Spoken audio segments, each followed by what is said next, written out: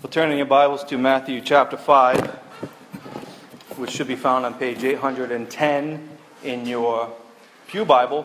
And by the way, I want to mention the Pew Bibles. Those are new.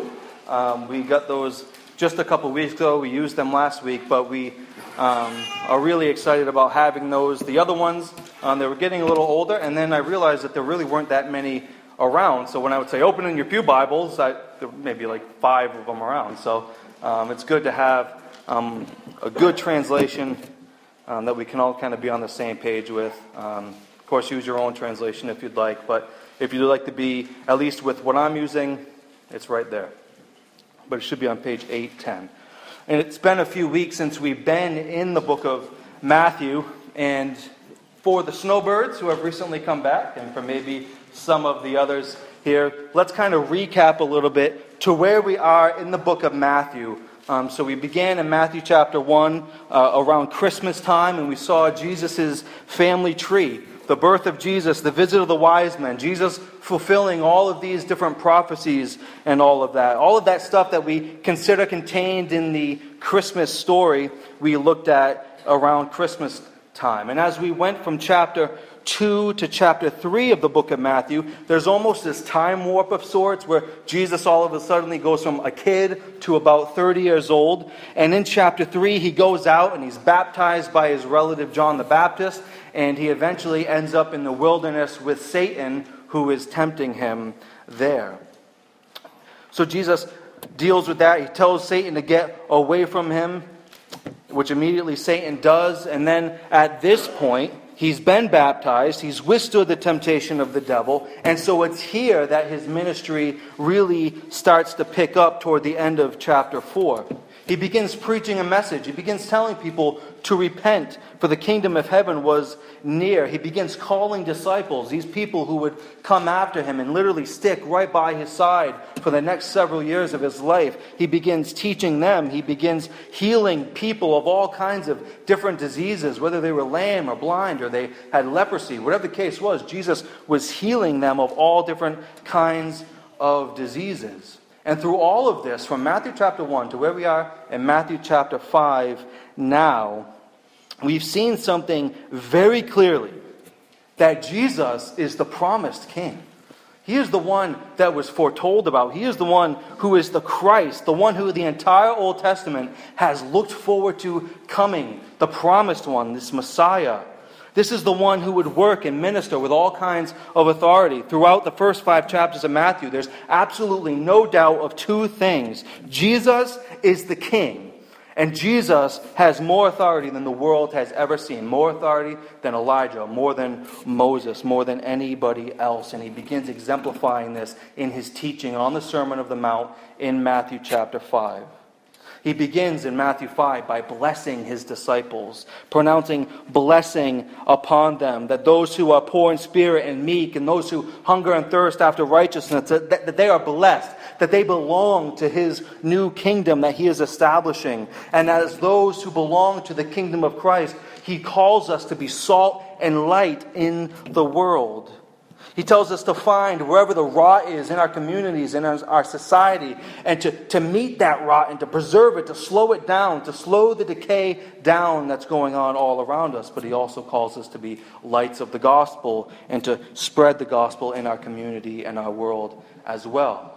But over the last few weeks, he took a little bit of a turn, and we've kind of come into this last few sermons in Matthew where he's talking a lot about the law. He talks a lot about how he is the fulfillment of the law. And then he strings these laws together and begins giving us the proper interpretation of the Old Testament. The people that were listening to Jesus on this day didn't quite get certain laws. They didn't quite get the Old Testament. They didn't quite see it as fulfilled in Jesus. And Jesus is saying, hey, the entire Old Testament that you guys say you believe, I'm the one who's the fulfillment of all of that. And so since I am the fulfillment of all of that, let me teach you how to now view the law. Let me teach you how to view the Old Testament. So he begins as a wise and good teacher to teach them the proper interpretation of the law. And keep in mind that he is not giving them new laws. He's not saying out with the old, in with the new. I'm the new guy. I'm the big shot around town and I'm going to give you a bunch of new stuff. No, he simply takes what was old and corrects their interpretation that they had. For instance, when it comes to the well-known commandment, you shall not murder, Jesus says it's not as simple as that. He says that if you hate somebody in your heart, then you have actually murdered them inside of your heart. So it wasn't as simple as strangling someone with your hands, that was what God was saying don't do. Really, in God's heart, it was, no, I don't even want you in your heart to hate somebody, because if you do, then you are killing them with your heart. An imperative for the people of God, for the people of the kingdom, Jesus' kingdom, was that we would love each other, not hate each other. The same thing with the well-known commandment to not commit adultery. Jesus says it's not as simple as remaining faithful to your spouse with your body, but that you need to keep yourself faithful to your spouse with your body, but also in your mind as well. So that if you look at a man or if you look at a woman and you lust after them, then you have committed adultery in your heart. And so we're going to continue in this string of laws that Jesus is putting together here in verses 31 and 32, where he continues to show us the proper interpretation of the law. And so this morning, we're going to look at a difficult subject, but a needed subject, something that needs to be addressed in the subject of divorce. Jesus is going to tell us what his expectation is when it comes to divorce, which again is admittedly very difficult, because there is not one person here who has not been affected by a divorce in some way or another. But one thing that we really need to keep in mind as we address a difficult subject like this is to not separate the teaching from the teacher. Don't separate this teaching from everything else that Matthew has told us about Jesus. We're all willing to accept and to apply and to have certain laws that we, or certain commands that we like, certain things that we like to listen to, things that maybe are a little easier to say, okay, well, yep, I shouldn't hate somebody in my heart, because that would be murder. We might be okay with that, but we might struggle with something like this that we're going to be looking at this morning, because the subject of divorce, again, meets every single one of us where we are. This is something that is absolutely permeating in our culture, and none of us have been unaffected. But remember who Jesus is. He's the one who's fulfilled the prophecies. He's the one that the wise men came and worshipped. He's the one that withstood the temptation of the devil. And so what he has to teach us of how people in his kingdom live, even when it comes to divorce, is something that we need to understand and grasp and apply. You can trust that his teaching on this subject is important and absolutely authoritative over us. The king has spoken, and we must obey. So look down at Matthew chapter 5 and verse 31 and 32. It was also said, whoever divorces his wife, let him give her a certificate of divorce. But I say to you that everyone who divorces his wife, except on the ground of sexual immorality, makes her commit adultery. And whoever marries a divorced woman commits adultery. Let's pray. Father, I pray more than anything that there will be clarity on this subject from your word. So by your Spirit, I pray that you will do what I certainly cannot do, and that is articulate what your word has to say in a loving, compassionate way. In Christ's name, amen. I went to a pastor's breakfast this past week over in Waldoboro and met with several pastors, and it was a good morning, and we were able to encourage one another in the truth and do different things that pastors do, I guess, and sit around and chat and drink coffee. But there were two major discussions that we had. The first major discussion was about hell, which kind of tricky, obviously. We talked about hell and the reality of hell, the eternality of hell, and all of that. But there was a second thing that we began to focus on, a second discussion really, that we had, that focused a lot on the responsibility that we as pastors have to counsel our people. And this has been something that's been a concern on my heart for a while now. So it was encouraging to hear other pastors saying and what I have been thinking and going through in my mind as I've been your pastor for maybe around 6 months at this point. So it's getting into the groove of being a pastor, understanding you understanding me, and loving you guys and caring for you. But it was interesting to hear other pastors saying what I had been thinking. They expressed a lot of those same feelings about counseling. And the more I thought about it, the more I realized that this sermon was a good time to bring up to you that I hold counseling to be a significant part of what I do in this place. So here's two things that I want you to know when it comes to me as a counselor and being in your life in that kind of way. The first thing is that I'm here for you. So I can't stress this enough, that I'm here for you. I didn't become a pastor so I could just stand here on Sunday morning and to give a half-hour speech and then I go home and never see you again the rest of the week. I came here for you, not to preach on Sunday mornings alone, not to simply do weddings or to do funerals, but I came to be a shepherd of the flock. Benson asked me the other day. He said, well, why? Of all the places that you could come to, why did you come to Maine? Well, I chose to come to Maine to help Mainers. Whether you know it or not, you need a lot of help. Okay? I'm learning that Mainers are pretty self-sufficient. You really are. And you don't ask for a lot of help. You pick yourself up by your own bootstraps, do your thing, do your work, go home, be with your family. And that's good. You don't ask for help a lot. But I came to Maine as a Flatlander to help Mainers. I was in the coffee shop the other day, and I was talking to the guy, and I said, yeah, I'm from Rhode Island. And he's like, oh, they let you pass Kittery. I was like, okay. But I came to Maine as a Flatlander to help Mainers, to pastor you, to teach you the gospel, to teach you the implications of the gospel to your life. So I am here for you and because of you. Okay? The second thing is this. You cannot waste my time by bringing me a problem or something you're struggling with. And these are obviously related, but there is no way that you can waste my time by bringing me something that you're going through. Ever.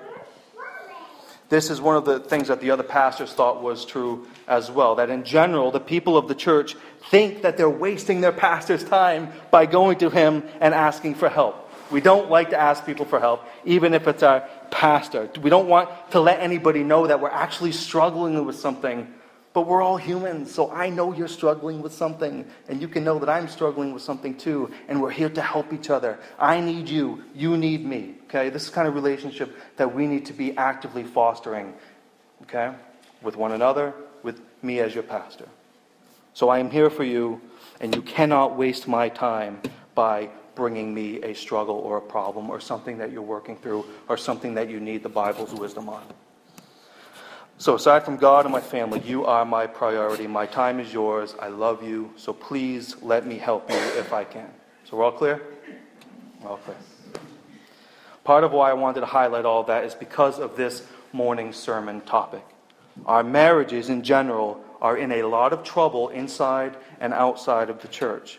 The traditional family, as we know it, is mostly defeated. The divorce rate in our country, according to one article that I read, our country as a whole has the 10th highest divorce rate in the world, around 53%. And we hear it all the time. 5 out of 10 marriages fail. 1 out of 2 marriages end up in divorce. Divorce rates, even in the church across the country, are high as well. Some say that it is just as high, if not higher, than those who are outside of the church. And that's why I want to stress the fact that I'm here for you to help you as your pastor. I am here to help you in your marriage. I am here to give you tools for a good and healthy marriage. That is a huge responsibility that I have as your pastor. And I know, being in the first few years of marriage, that there is an ebb and flow.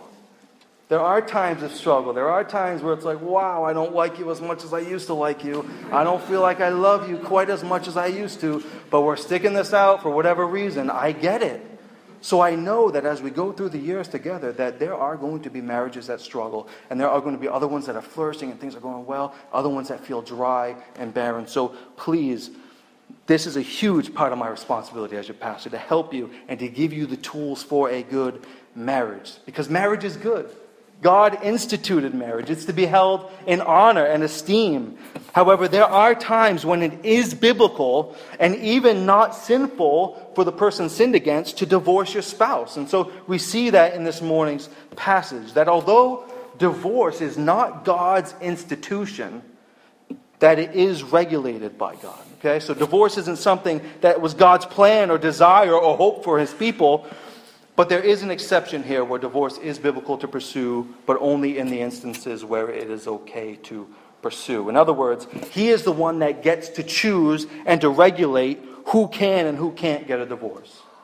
There is nobody here who hasn't been affected by divorce. Some of you may have had divorces yourself. Some of you, your parents are divorced, or your aunts and uncles, or your grandparents. Maybe some of you have grown children who have grown up and gotten divorced. So there are no people here who have not been affected by this. And so as we head into this passage, I want you to know that I'm going to preach it without apology, but yet I'm preaching it with compassion, because everybody here has been affected by this. And this is what Jesus says. This is what Jesus says. This is our King opening his mouth and giving the final word. So I don't get to say, but Jesus probably would have meant this, this, and this, and this is a good reason to get divorced too. What Jesus says is the final word. And we see it in Matthew again. Let's look again at Matthew 5:31. And hear our King's final word on divorce for those of the kingdom. Whoever divorces his wife, let him give her a certificate of divorce. But I say to you that everyone who divorces his wife, except on the ground of sexual immorality, makes her commit adultery. And whoever marries a divorced woman commits adultery. So let's start by looking at the law that Jesus brings up. He quotes Moses. So this was written thousands of years before Jesus came to earth. Whoever divorces his wife, let him give her a certificate of divorce. Okay, so pop back to Deuteronomy 24. Genesis, Exodus, Leviticus, Numbers, Deuteronomy. Go to the 5th book of the Bible, Deuteronomy chapter 24. So Jesus kind of gives more of a snapshot of what the verses are that he's mentioning back in Deuteronomy 24. So when he's quoting Moses, he simply says, whoever divorces his wife, let him give her a certificate of divorce. But for our purposes, let's go back to Deuteronomy 24 and see what he has to say, Moses that is, about divorce and what a lawful divorce looks like. So Deuteronomy 24 and verse 1. When a man takes a wife and marries her, if then she finds no favor in his eyes because he has found some indecency in her, and he writes her a certificate of divorce and puts it in her hand and sends her out of his house, and she departs out of his house, and if she goes and becomes another man's wife, and the latter man hates her and writes her a certificate of divorce and puts it in her hand and sends her out of his house, or if the latter man dies, who took her to be his wife, then the former husband who sent her away may not take her again to be his wife after she has been defiled. For that is an abomination before the Lord. And you shall not bring sin upon the land that the Lord your God is giving you for an inheritance. Tricky. A lot of this, and then this, and then this, then this, or this. So there's a lot of rigmarole that may seem. So let's kind of hopefully clarify this a little bit. So this initial law about divorce says that if a wife loses favor in her husband's eyes because of some kind of indecency that he found in her, that he is to write her a certificate of divorce. So I'm curious what your initial reaction might be to those words of Moses. When you hear the word indecent or unclean, what do you think that the law means? Because that's the big question around this passage. What does the law mean by indecent or unclean? That's what Jesus is really fighting here. So what does Jesus mean by indecent? A man can divorce his wife if he finds something indecent. Does indecent mean that she's committed adultery? Does it mean that she has a birthmark on her foot that you don't like? Does it mean that she can't cook? What does indecent mean? When left up to our own interpretation, a law like this can be seriously misconstrued. Remember, Jesus is all about correcting faulty views of the Old Testament in his sermon at this point. And the law concerning divorce was incredibly abused by people during this time. So over time, a couple schools of thought came up about the subject of divorce. The first one was called Shammai, and the second one was called Hillel. You don't need to know those two names, but what you do need to know is that there was a conservative viewpoint and a liberal viewpoint, just like most things, I suppose. But the conservative group held a strict interpretation of this law that said the Old Testament talks about the husband finding indecency. When the Old Testament says that, the indecency or the uncleanness that he finds with his wife, that it is clearly referencing something of a sexual nature, that she has committed immorality of some sort, that she's cheated on her husband or done something along those lines. But then on the other side, you have the more liberal group that viewed this law and basically said that if a husband finds anything that he deems unclean in his wife, then he can divorce her. So if she burns supper a few nights in a row, indecent, unclean, even if she begins to become unattractive to him, then he can say, you're looking kind of unclean, looking pretty indecent, I want to get rid of you. So that was the two sides, the more conservative side and the more liberal side. Now, which side do you think would appeal more to our human nature? The liberal side. The one that says you can just divorce them for whatever you decide to divorce them for. If after a few years you get tired of your wife, you can just pass her a note of divorce and send her on her way. So understanding those two sides is important. Because the people during this time, during Jesus' day, were getting divorces all the time. It's easy to kind of look back and kind of maybe put our 1930s or 40s glasses on and say, oh, they must have never gotten divorced back 2,000 years ago. But they were getting divorced all the time. That's why this was kind of a hot topic. That's why Jesus is addressing this subject. Because the people and the religious leaders were teaching the people, hey, you can get divorced for whatever you want. All you got to do is write a certificate of divorce. That's what the law says to do. So the religious leaders were teaching this. The people were following after their teaching. Okay? So if you're still in Deuteronomy, why don't you bounce back to Matthew? But instead of going to Matthew 5, bounce up to Matthew 19. Again, we don't really bounce around that much in the Bible. We usually stay in one. But because this is more of an all-encompassing sermon on this subject, I wanted to address it a little more fully. But Jesus gets addressed by these religious leaders again up in Matthew chapter 19, and it's important to see what he has to say to them. You get a sense in Matthew 19 that the religious leaders coming to Jesus were coming to him with more of a sideways view as usual. They were coming at him. They weren't coming to sit at his feet. They were kind of coming to stick it to him a little bit. Your text probably says that they came to him in order to test Jesus. But Matthew 19, and look at verse 3.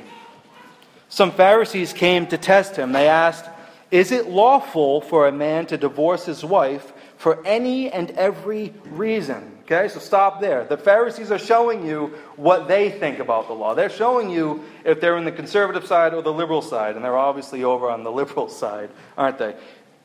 In the question that they ask. Is it lawful for a man to divorce his wife for any and every reason? So the Pharisees come to Jesus already with their liberal position in their minds, and they want to know, rather they want to test Jesus, but they want to know if according to Jesus, if it's okay to divorce your wife for any reason. And look what Jesus says in verse 4. "Haven't you read," he replied, "that at the beginning the Creator made them male and female, and said, for this reason a man will leave his father and mother and be united to his wife, and the two will become one flesh. So they are no longer two, but one.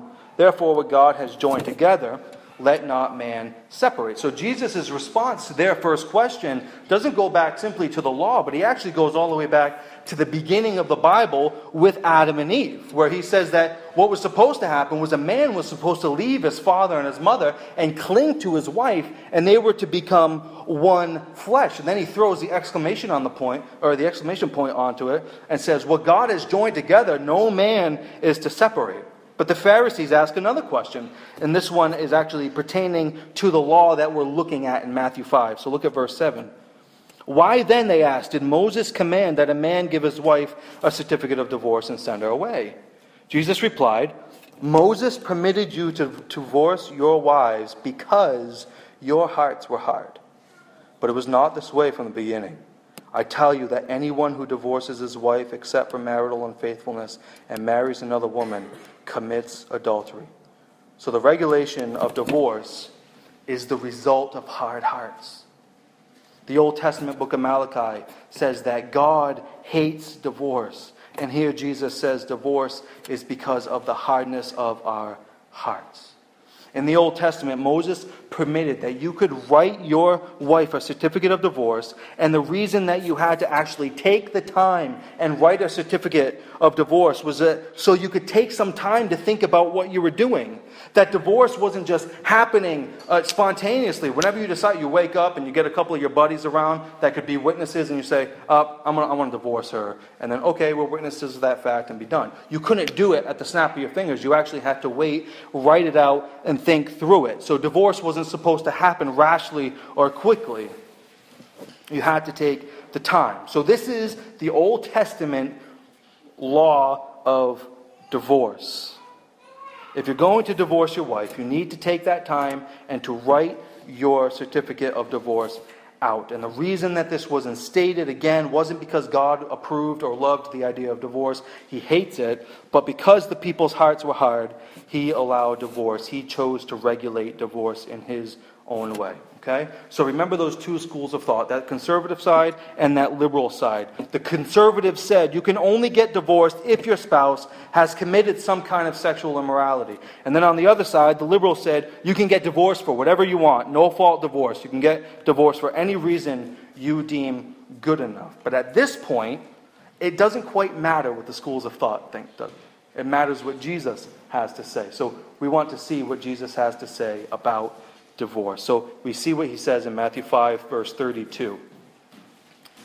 But I say to you that everyone who divorces his wife, except on the ground of sexual immorality, makes or commits adultery, and whoever marries a divorced woman commits adultery. Okay, so sometimes it's easier to understand what's going on if we take out a phrase. So let's take out the phrase, except for sexual immorality. Jesus says, I say to you that everyone who divorces his wife makes her commit adultery. And whoever marries the divorced woman also commits adultery by marrying her. And so those two, the woman who was divorced and the other man she ends up marrying, will be committing adultery. In the same way, according to Matthew 19, the husband that gets divorced is also committing adultery when he gets remarried because he didn't divorce his wife on the grounds of sexual immorality. Okay, if you're as confused as I was a few days ago when I was reading this verses, and I want to try to illustrate this a little bit. Jack and Jane, two Christian young people, get married. After a while, Jack and Jane aren't getting along. The honeymoon stage is over. They're a few years into the marriage. They have a kid, but things just aren't going well. There's a typical arguing and petty stuff, but there has been a general drifting away from each other for some time, and more differences are coming up. And so Jack decides, I want to get a divorce. I got to separate from you. I don't want to be together anymore. Well, Jane doesn't want to be with Jack anymore either, so she signs the divorce papers. A year down the road, they have joint custody of the child. Everything is all settled, and Jane meets a nice guy, and she wants to marry this guy, and so they get married. Jack meets a nice girl, and they want to get married, so they get married. Jesus calls the second marriages of this husband and the wife adulterous because their divorce wasn't the result of sexual immorality. It was simply because of differences or not wanting to be together. Okay? So although they are genuinely divorced, they are still obligated as professing Christians to reconcile with one another, be married, and not remain in a divorced state. They have no biblical cause or reason to remain divorced. They're still obligated to come back together. So this is true of those who belong to the kingdom of God. Now, I said I would tell you what it says without apology, but that I would tell you what it says with compassion. Again, if you're anything like me, that doesn't jive.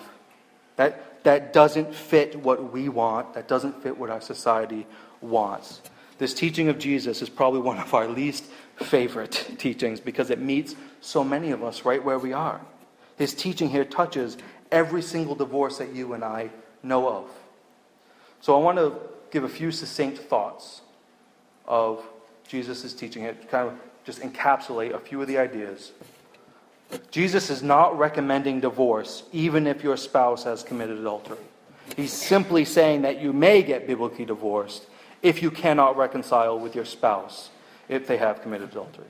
Second thing, Jesus is saying that you cannot get divorced for a reason that you deem significant, but only for what he has deemed to be the marriage breaker, immorality. The third thing, Jesus is saying that if you do divorce your wife or husband for a reason other than immorality, then you are causing them to commit adultery if they choose to marry a second spouse. So since we're all affected by divorce in some way, I want to make something very clear. That divorce is not the unforgivable sin. I think the church as a whole has blown divorce up to be this astronomical, bigger than every other sin deal, and I find that despicable. If you have disobeyed the words of Christ in this passage, there is forgiveness. And we as a church should not refuse to extend forgiveness and to extend reconciliation with people who have gone through a divorce. How can we hold back forgiveness and reconciliation when our God extends it to them? We've turned divorce into a black mark that forever has to remain on those who have had one. But does God promise forgiveness or what? Does God grant and cleanse us and grant us repentance? Absolutely. Did God take King David in spite of his mistakes with his adultery and his murder and still do great things with him? Absolutely. Were there still consequences for his sin? Yes. But just because David screwed up didn't mean that he was unusable to God. And I fear that in the church across the country and in things that I've read, that we've turned this into a thing where you almost can't even serve in a church if you've had a divorce. And that's not going to be the case here. If we in the church are unwilling to follow God in the forgiving and the accepting of those who have made mistakes, then we shouldn't be counted as God's people. Paul says in 1 Corinthians 6, neither the sexually immoral, nor idolaters, nor adulterers, nor men who practice homosexuality, nor thieves, nor the greedy, nor drunkards, nor revilers, nor swindlers will inherit the kingdom of God. And such were some of you. But you were washed, you were sanctified, you were justified in the name of the Lord Jesus Christ and by the Spirit of our God. So Paul is writing to this congregation knowing of the sins that they had committed in their former lives. He knew that they were immoral, that they were greedy, that they were drunks and homosexuals and thieves, sitting in the congregation reading this letter that Paul had written to them. But he doesn't say, and all of you are still defined by your former sins. He says, and such were some of you. He doesn't say, all you guys, you still need to kind of keep that. You still need to be considered a homosexual if you used to live that lifestyle. Or you need to be considered a drunk if you used to be a drunk. No. Such were some of you. And that's the language we're going to use here. That if you have lived an adulterous life, an immoral life, a greedy life, a drunk life, or if you have had 7 divorces, it doesn't matter. Well, I'm not going to say, such are you, it's such were you. I'm going to use the language of the Bible. So if you have broken the words of Jesus here, don't think for a second that you can't be forgiven. For those who may be married right now, but you really don't see how your marriage can or will end up working out, I would beg you to heed the words of Christ here. Don't disobey Jesus. You may say, all I want is just to be happy. I just want to have some peace in my life. And this person is not bringing that to me. But I can promise you that true happiness and joy in God will not come as a result of adding more sin onto it. God can take what looks like pieces and shreds of a marriage and gloriously weave it back together into a beautiful testimony of His grace. For those of you who might say, wow, okay, so if Jesus says that if I got divorced and then I got remarried, that I'm living in this adulterous marriage somehow, there's forgiveness. There's restoration. There's reconciliation only found in God. Nobody here has a marriage that is too far gone for God to do something remarkable with. Jesus was killed on the cross for the sins in your marriage and in mine. And if Jesus could be raised out of his grave after being dead, then he can take your marriage, you can raise it, and you breathe new life into it. Let's pray.